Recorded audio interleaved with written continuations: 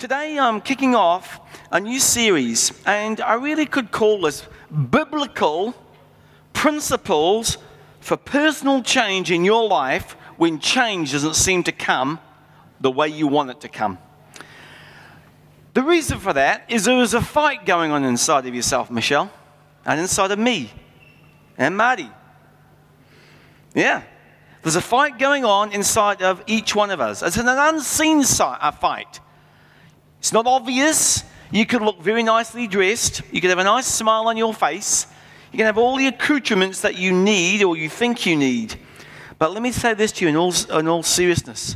The battle that goes on within your soul has eternal implications. Very serious eternal implications. This is the reason why I'm starting this short series. The impact will be for eternity. The Bible talks, for those of you being Christians, and not all of you are here today, about three particular types of battle that go on and we have to deal with. Deadly enemies against your soul, against your family, and that you're going to come up against. The Bible terms those three things: the flesh, the world, and the devil. Those are three that are arrayed against you. We don't talk much about this sometimes. We don't study much about this. It's very important that we look at this. The flesh, what is that? It's not this. It's not just this flesh. There's nothing wrong with the body that God gave you. There's nothing wrong with this flesh. I'm not talking about this flesh. It is the old nature within you. The old nature. When I talk about flesh, it is the one that you were born with that's attached to original sin. The second is the world. Now that's an enemy of your soul because it is promulgating the value system of the world. And there's a tsunami of worldly cultures that flow across the church, and to my chagrin, I believe, have radically affected the church. It's changed our value systems. Sometimes it's hard to tell the difference between a Christian and a non-Christian based on their values, their pursuits, the way they spend their life and their money. Almost indistinguishable. That is of deep concern. Because if your values change, so should what you do with your life and the way you spend your life. That should change. The other one is Satan.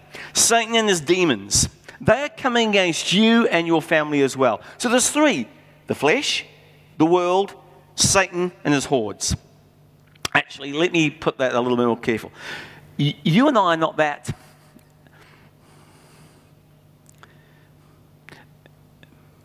unique and valuable that Satan himself comes after you. He'll go after Jesus. Satan is he's only one person who can be in one place at one time. He will normally send his demons against you. So today, I want to focus on the conflict within us inside. And I want to start with number one, the old nature, which every one of us in this room has. And the reason why I want to dwell on this is because you and I are our own worst enemies. Actually, cartoonist Walt Kelly has a lasting legacy, and this is one of the books he wrote. It's Pogo, and it mirrors the problem. We have met the enemy. And he looks in the mirror, and I'm my own problem. My greatest problem. We've met the enemy and he says, you are your biggest problem.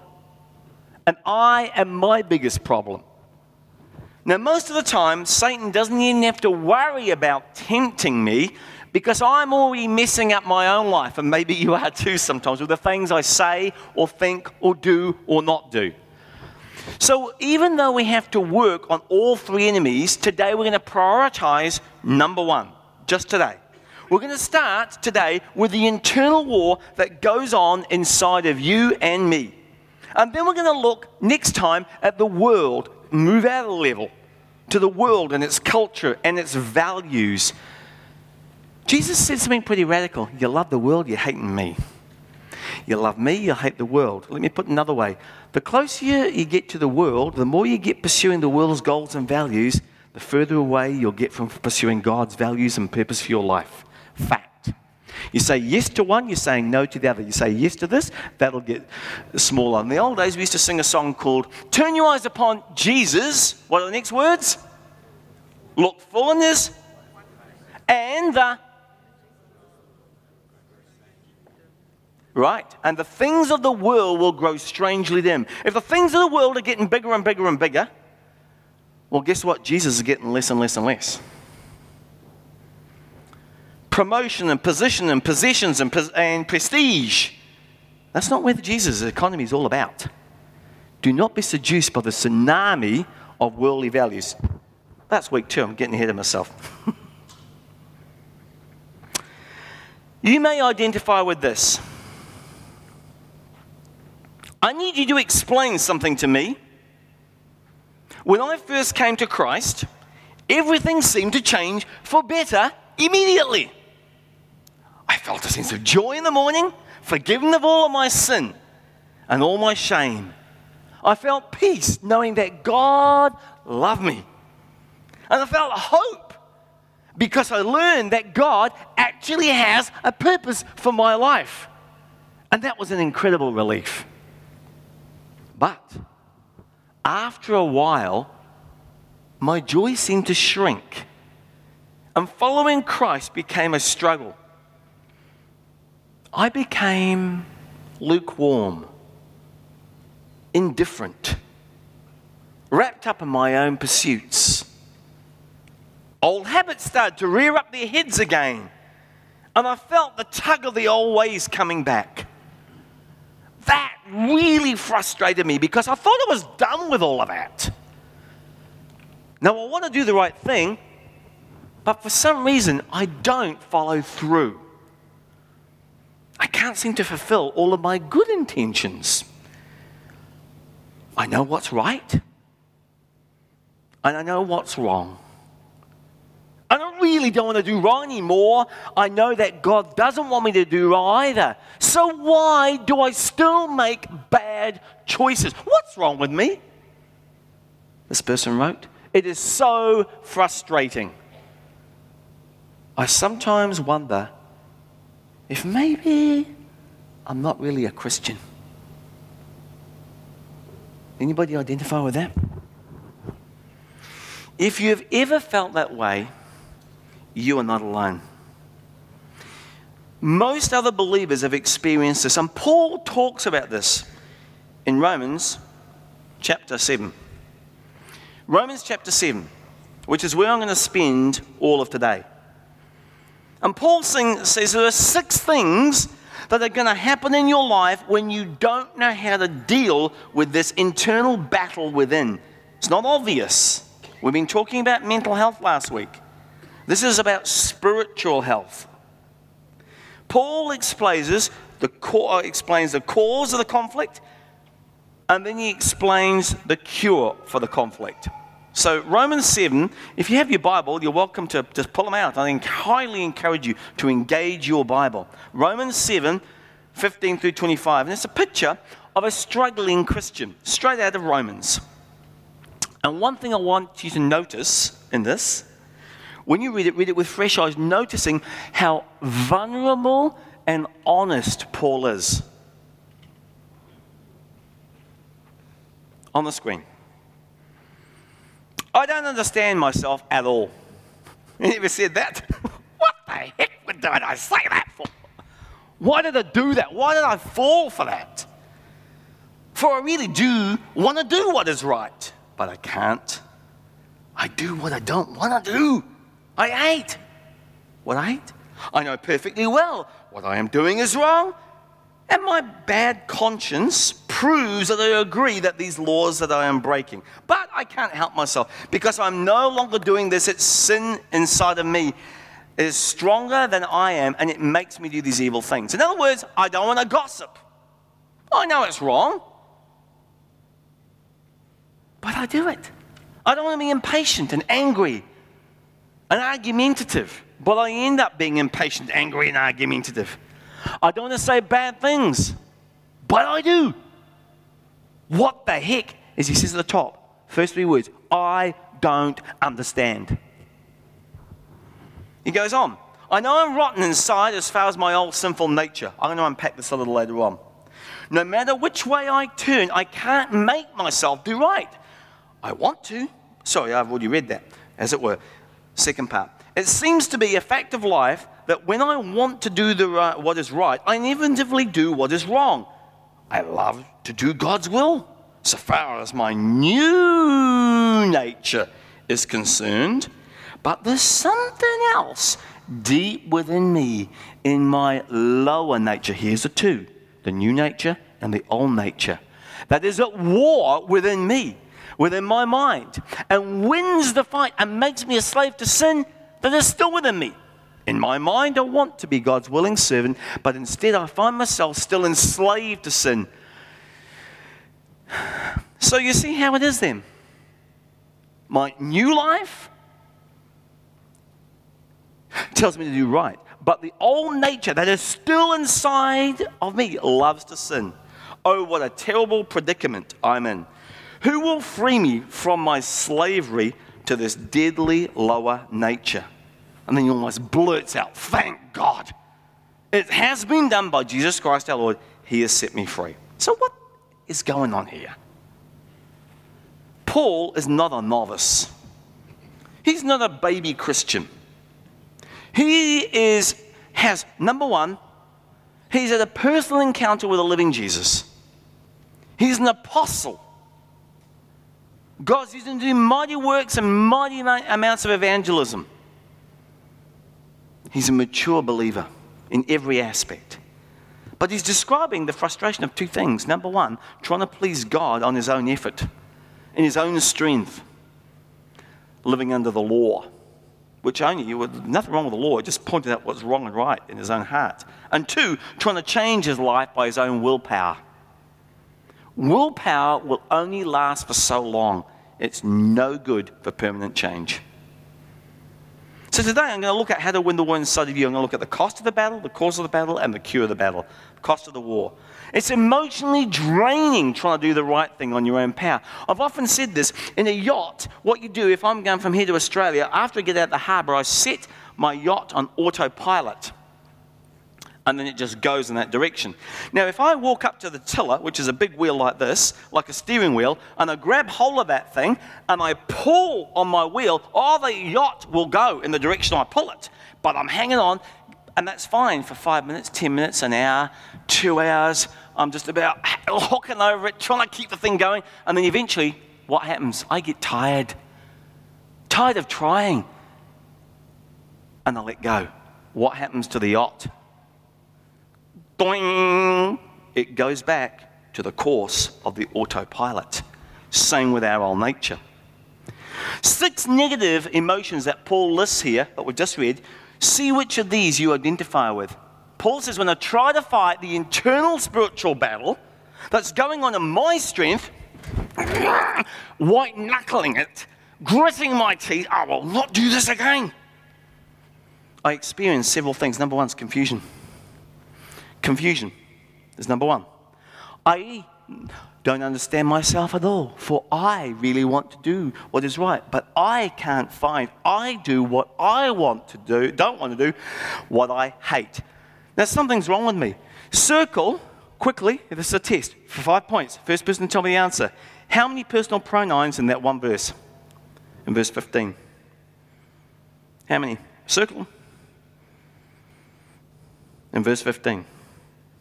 There are 6, yes. 5 points to Gerard. 6 personal pronouns. I, me, I. Romans 7 is all about, I'm giving you the big picture, the defeated Christian life.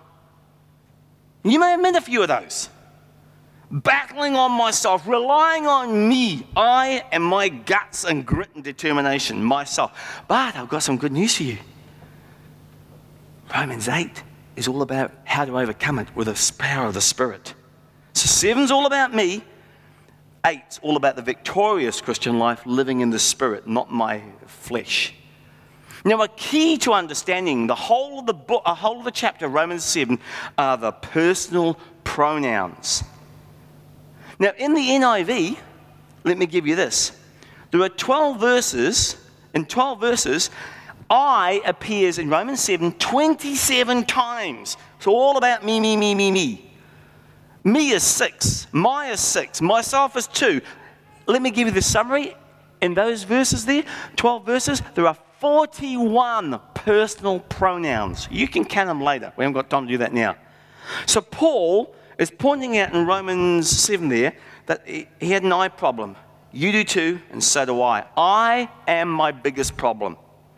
Notice, I don't understand myself. The man is perplexed.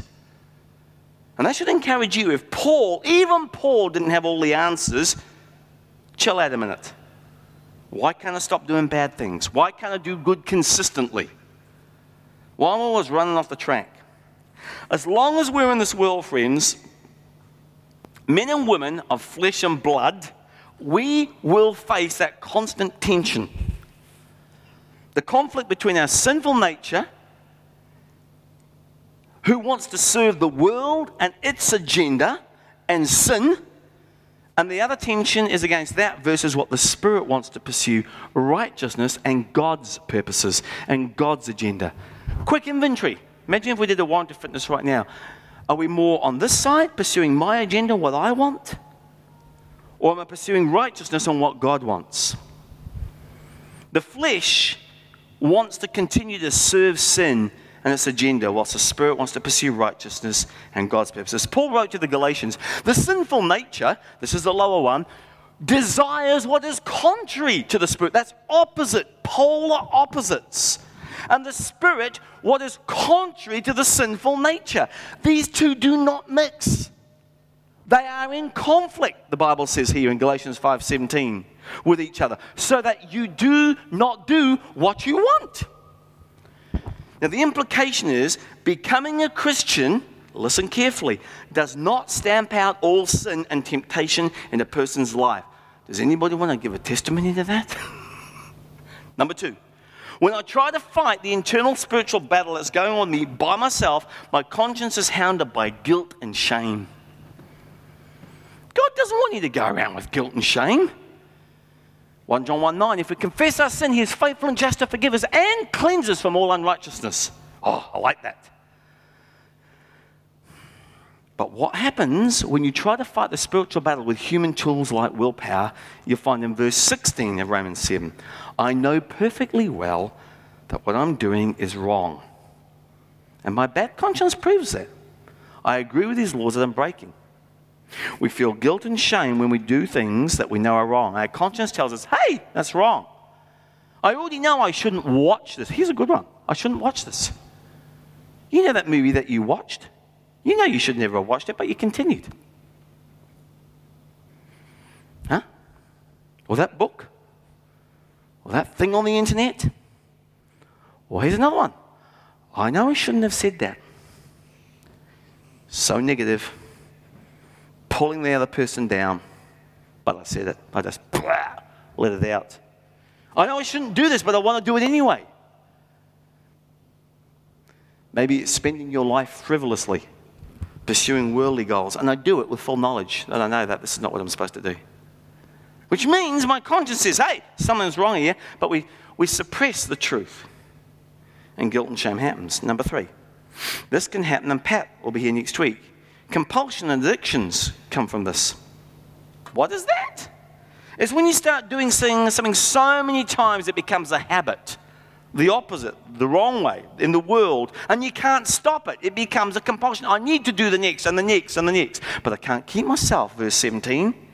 I can't help myself because I'm no longer doing it. It's a sin inside of me that's stronger than I am, and it makes me do these evil things. So Paul, let me be clear, is not abdicating responsibility for his sin. Never. And by the way, sidebar, for those of you budding philosophers, if there's no free will, you can never be held accountable for your sin. Sorry, that's just something I was thinking about this week. So Paul is making the point that his desires and the sin within him are in constant conflict. Paul is also recognizing the fact, this may shock you, that he has an old nature. Some of you have forgotten that. An old nature likes to sin. He says, I have great intentions, but I can't seem to pull them off. And we have this built-in resistance to doing the right thing. See, sin can still win at times because our redemption is not yet completed. That is a very important point. Number 4, when I try to fight the internal spiritual battle and I keep losing, along comes, and even, boy, I'm familiar with this one. Maybe you are too, self-condemnation. I know some of you become really, really good at this, putting yourself down and condemning yourself. Because you keep stumbling in the same area over and over, and it's really frustrating you. I still lose my temper. I still say mean things. I still have those thoughts, whatever it may be. And you start saying, I'm no good. Why should I even call myself a Christian? And you start condemning yourself. That's a sign that you're in the spiritual battle. Verse 18a. I know that I am rotten on the inside as far as my old sinful nature is concerned. And when you and I stumble in this area, we condemn ourselves and we put ourselves down. It leads to frustration. Point number 5. This is the mark of a Christian, trying to live on their own power instead of relying on God's power to overcome these worldly desires and the flesh within. No matter which way I turn, I can't make myself do right. I want to, but I can't. When I want to do good, I don't do it. In other words, an opportunity presents itself. One happened to me yesterday when I was just finished playing a game of squash and I wanted to get back, and a particular individual started poking. Poking hard. The Bible is written by man. All the things I just talked about and reasons to believe. How do you know God exists? I'm going, Lord, now? I'd like to go. So we sat there and had a 45-minute conversation in the dressing rooms with everybody else all walking around in the middle of this. My point is that sometimes that I wanted to get up and go out of there, and it would have been very easy for you to just put aside this guy's need and carry on with my desire. Now, you can apply that in your own life to whatever that may be. Now, if I'm doing what I don't want to, it's plain where the trouble is. It's sin still has its evil grasp on me. The world can still try and have its evil grasp on you too, but that's for next week. The Bible calls this the law of sin in the spiritual realm. It's like the law of gravity to pull you down. How many times have you thought, I'm not going to do this anymore. I'm over this. And then you do it. And this frustration leads to number 6 that Paul talks about. And it's discouragement and despair. Discouragement and despair. Paul says it seems to be a fact of life that when I want to do what is right, I inevitably do what is wrong. In other words, I choose the wrong thing. I choose the wrong thing. Notice it's a mental battle that's going on in the mind. I want to be God's willing servant, but instead I find myself enslaved to sin. So Paul says, I'm in a battle and it's tough. All of us, I want to suggest to you, have been in the past, if you're a Christian, chronically addicted to sin.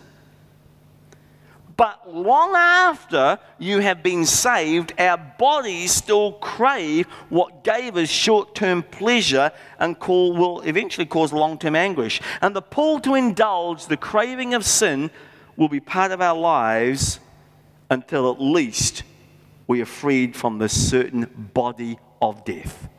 That's in 724.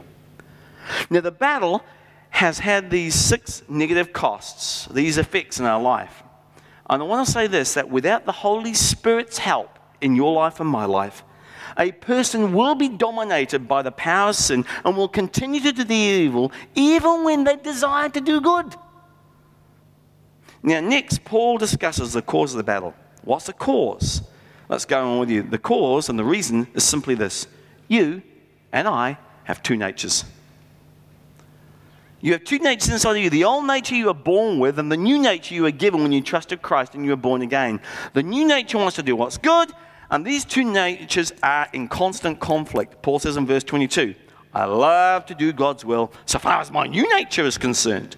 But there is something else going on. That's not in the scriptures. But there is something else deep within me, in my lower nature. The Bible often calls this the flesh or the old man. Is it war? That's a serious word. And we trivialize this sometimes with my mind and wins the fight and makes me a slave to sin that is still within me.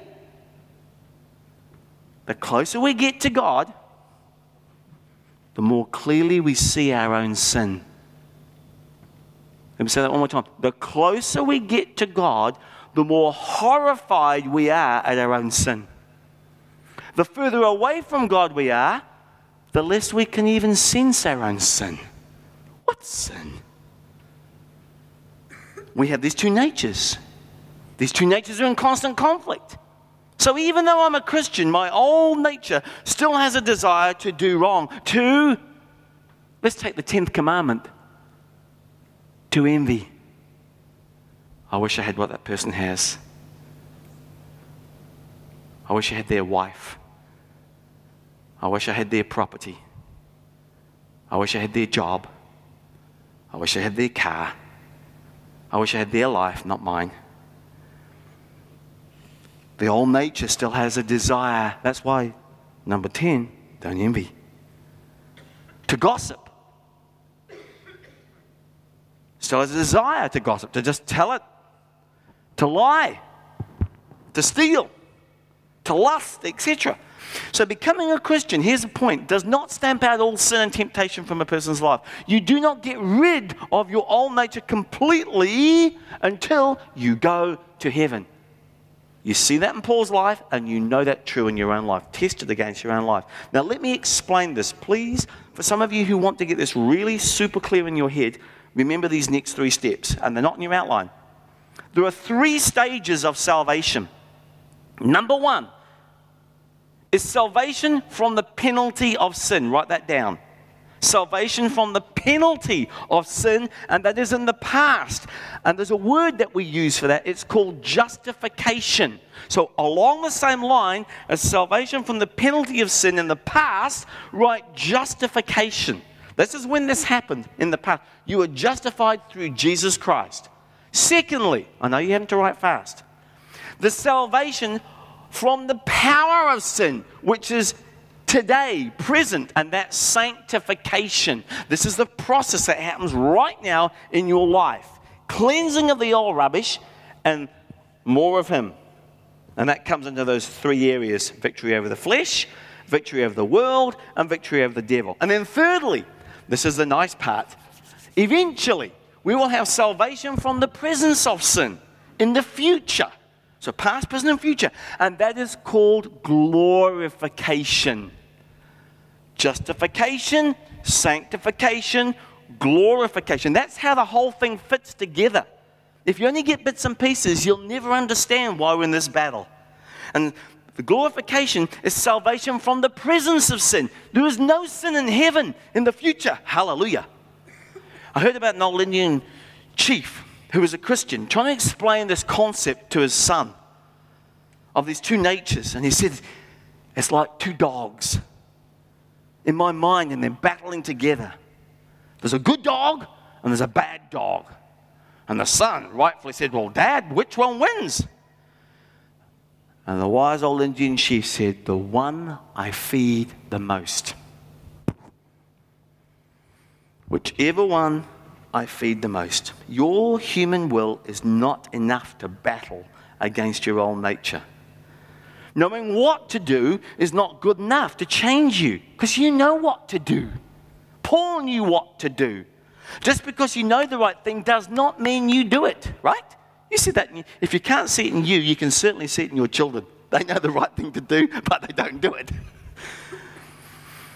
So, verse 24a, so you see how it is then. My new life tells me to do the right thing, but the old nature that's still inside of me loves to sin.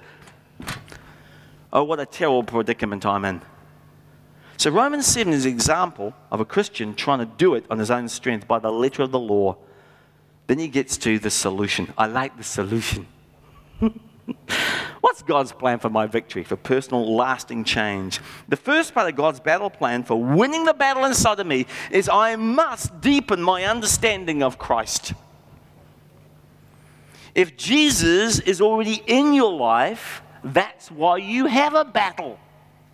If you only have one nature, you're unsaved, you won't have that battle. You just do as your old nature pleases. You just follow it along and love the world. There's no conflict there.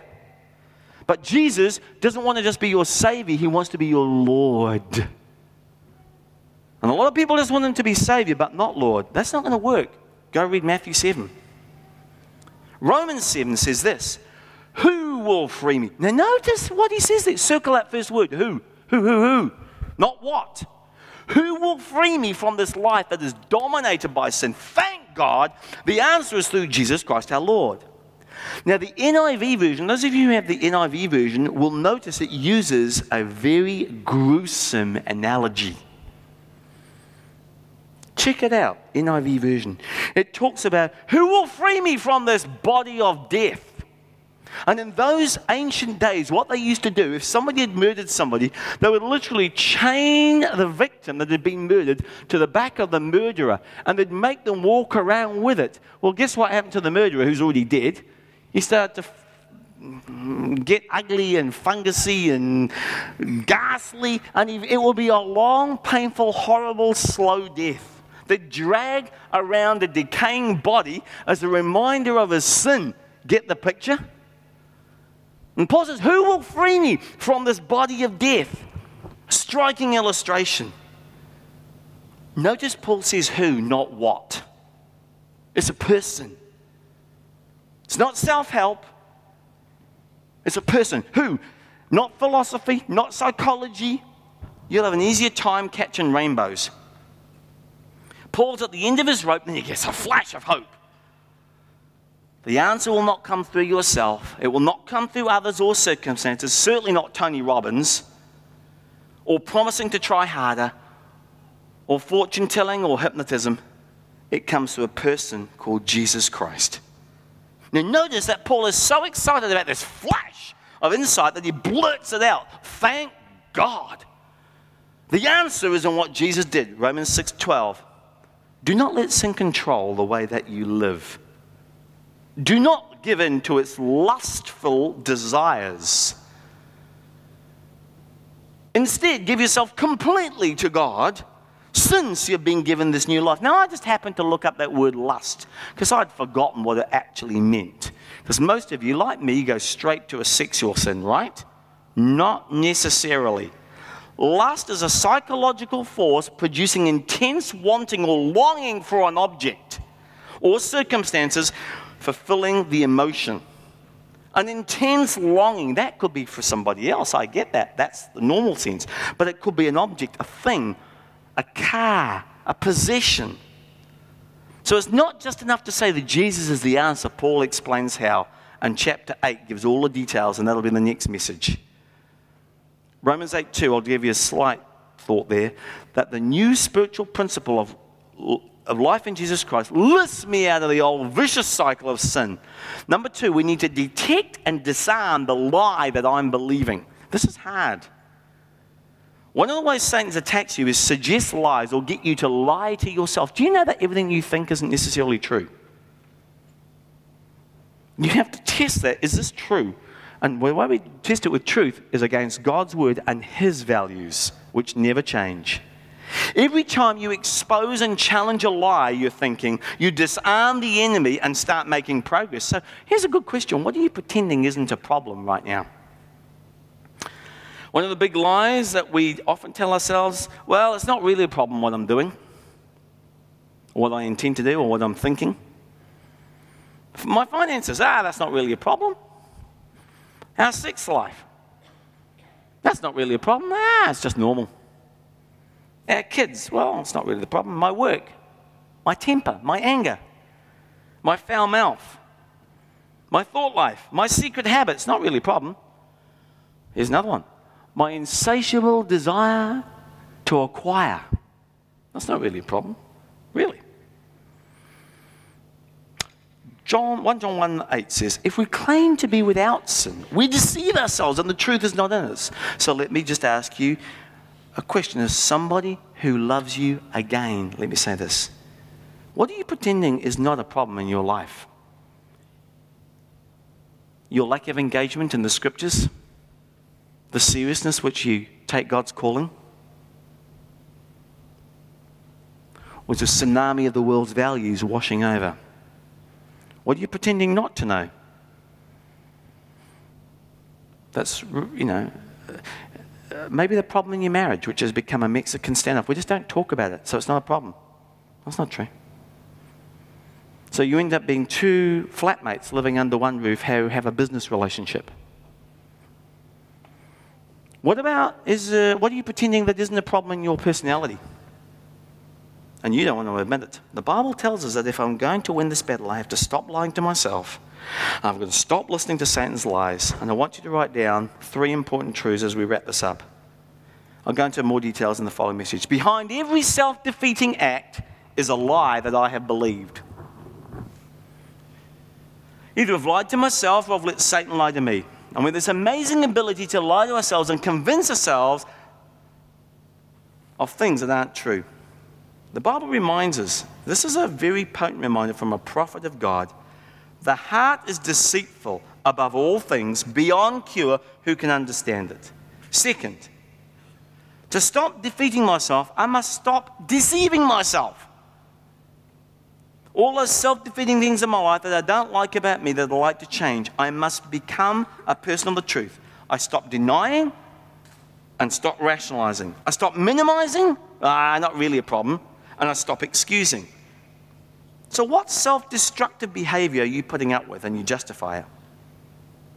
And what's the truth that you need to admit? Because the Bible says in John 8:32, when you know the truth will set you free.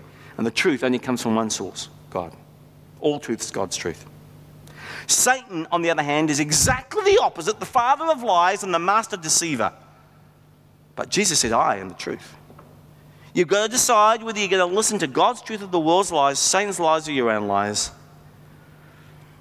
And thirdly and finally, to get some traction in this, get started in the battle, which we're going to continue further, is I need to share my struggle with another. If you're going to fix this in your marriage, you've already fixed it by now. Actually, it's up to you. You have the marriage you want to have. You have the spiritual life that you want to have. Nobody forces you. So if I'm struggling with my mouth in this one, or my mind, or envy, or gossip, or greed, or my behavior, or a secret addiction, but now if you want to be forgiven, that's one thing. 1 John 1:9 tells you that. Important scripture to memorize. 1 John 1:9. If we confess our sin, He's faithful and just to forgive us and cleanse us from all unrighteousness. So He'll forgive you. But if you want to change for good and you want to be healed, you want to share it with another spirit-filled person who's going to love you unconditionally, accept you and pray for you, be an accountability partner. James 5:16 says, confess your sins to each other. Pray for each other so that God can heal you. When a believing person prays, great things happen. So sin is most dangerous when it isolates a believer. Nobody in their right mind goes into war by themselves. Nobody. You're crazy. Right? So, to maintain an open, sharing, and praying relationship with other Christians will help you keep from bottoming out in your spiritual life. And they will encourage you to move forward.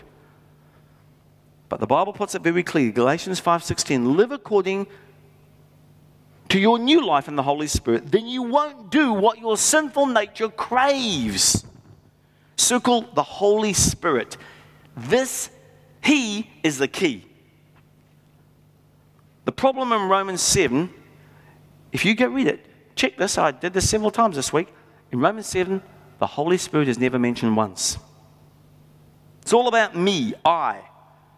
But in Romans 8, next chapter, the Spirit, the Holy Spirit, the third person of the Trinity, the dynamism, the power giver, the dunamis of God, is mentioned 19 times in the next chapter. Interesting comparison, eh? So if you live by your own willpower alone, you'll be defeated. But the Spirit of God, you will overcome.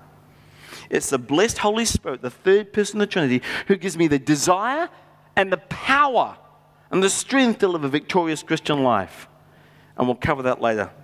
Look at this last verse, which is not in your outline. You may want to write it down for your own reference. For it is God who works within you to will, that's to give me the right will to do the right thing, and to act. So it's the desire and the power to act according to His good purpose, not the world's or my own. See, friends, you and I can go out with all the best intentions in the world, and you can make all these promises to yourself, which you already know you're broken over and over again. I know that because I've done that. But if you let the Holy Spirit, the Spirit of Christ live through you, you'll have the victory. And that's what we're going to be talking about in future. Let's pray.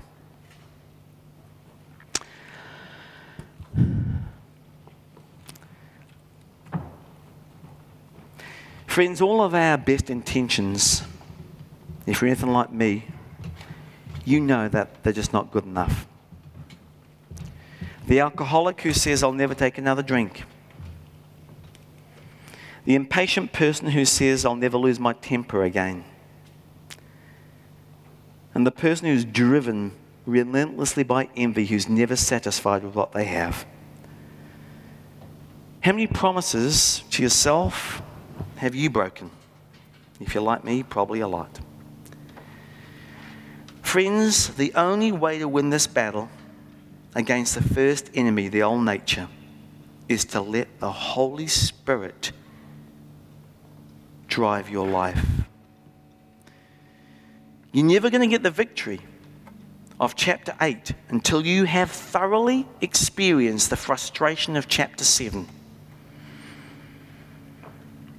And finally you realize you can't live the Christian life on your own agenda and in your own power. So what's the problem that surfaces in your life? Is it temper? Is it language? Is it being honest? Is it pride? Or is it laziness, self-centeredness? Friends, every one of us in this room have skeletons in our closet. But the problem with skeletons is they don't stay in the closet. They'll pop out at the most inconvenient times. You want to do the right thing, but you end up doing the wrong thing. And that is frustrating. So we may as well be honest and say that this isn't working. Friends, God has given you a brand new nature. And if you've invited Christ into your life, you can access the power of the Holy Spirit. But even after we're Christians, there's still a fight between the two natures. And some of you feel defeated and you say, I feel like giving up. My answer to you is, that's good. Stop trying to do it on your own. You cannot do it without the power of the Holy Spirit. But He can live through you, and if you let His Spirit empower you with His new life, He will lift you up out of that cycle of sin that we read about. Now, if you want to pray this prayer, I'd invite you to join me in your mind. Say, dear God, you know the confusion in my life and the frustration I have felt. You know the guilt and the shame and the habits. And how many times I've made promises to myself and to you that I haven't kept. Today I realize afresh that I have two natures inside of me and they are at war. I would ask you to use your words in this series to help me rely on your Holy Spirit and gain the victory. Deepen my understanding of what Jesus Christ has done for me already. And show me how to let your Holy Spirit live through me. This week, help me to challenge the lies that Satan and the world has put in my mind, and to challenge the lies that I tell myself. Holy Spirit, help me to detect them and to disarm them by your truth. To stop deceiving myself, because Father, above all, I want to know your truth. And I want to be set free. Free for you, free for your purposes, free to use my life for you. Help me to have the courage to declare my struggle to another person. Help me to squash pride. Bring along a friend in arms, fighting their battle too. And may I unconditionally offer love as I have received it. Help me to confess my sins to others and to pray for others so that God may heal me, and help me to live according to your new life in the power of your Spirit. Some of you today have never invited Jesus Christ into your life, and for the first time, you have that opportunity to do that. Because right now, you don't have any resources to resist apart from your own human willpower. You need to say, Jesus Christ, come into my life, forgive me for my sin. Live in me by the power of your Spirit. I don't understand it all, but I want to trust you, to love you, and to follow you. And most important, to let you live through me by your Spirit. I pray this in your powerful and matchless name. Amen.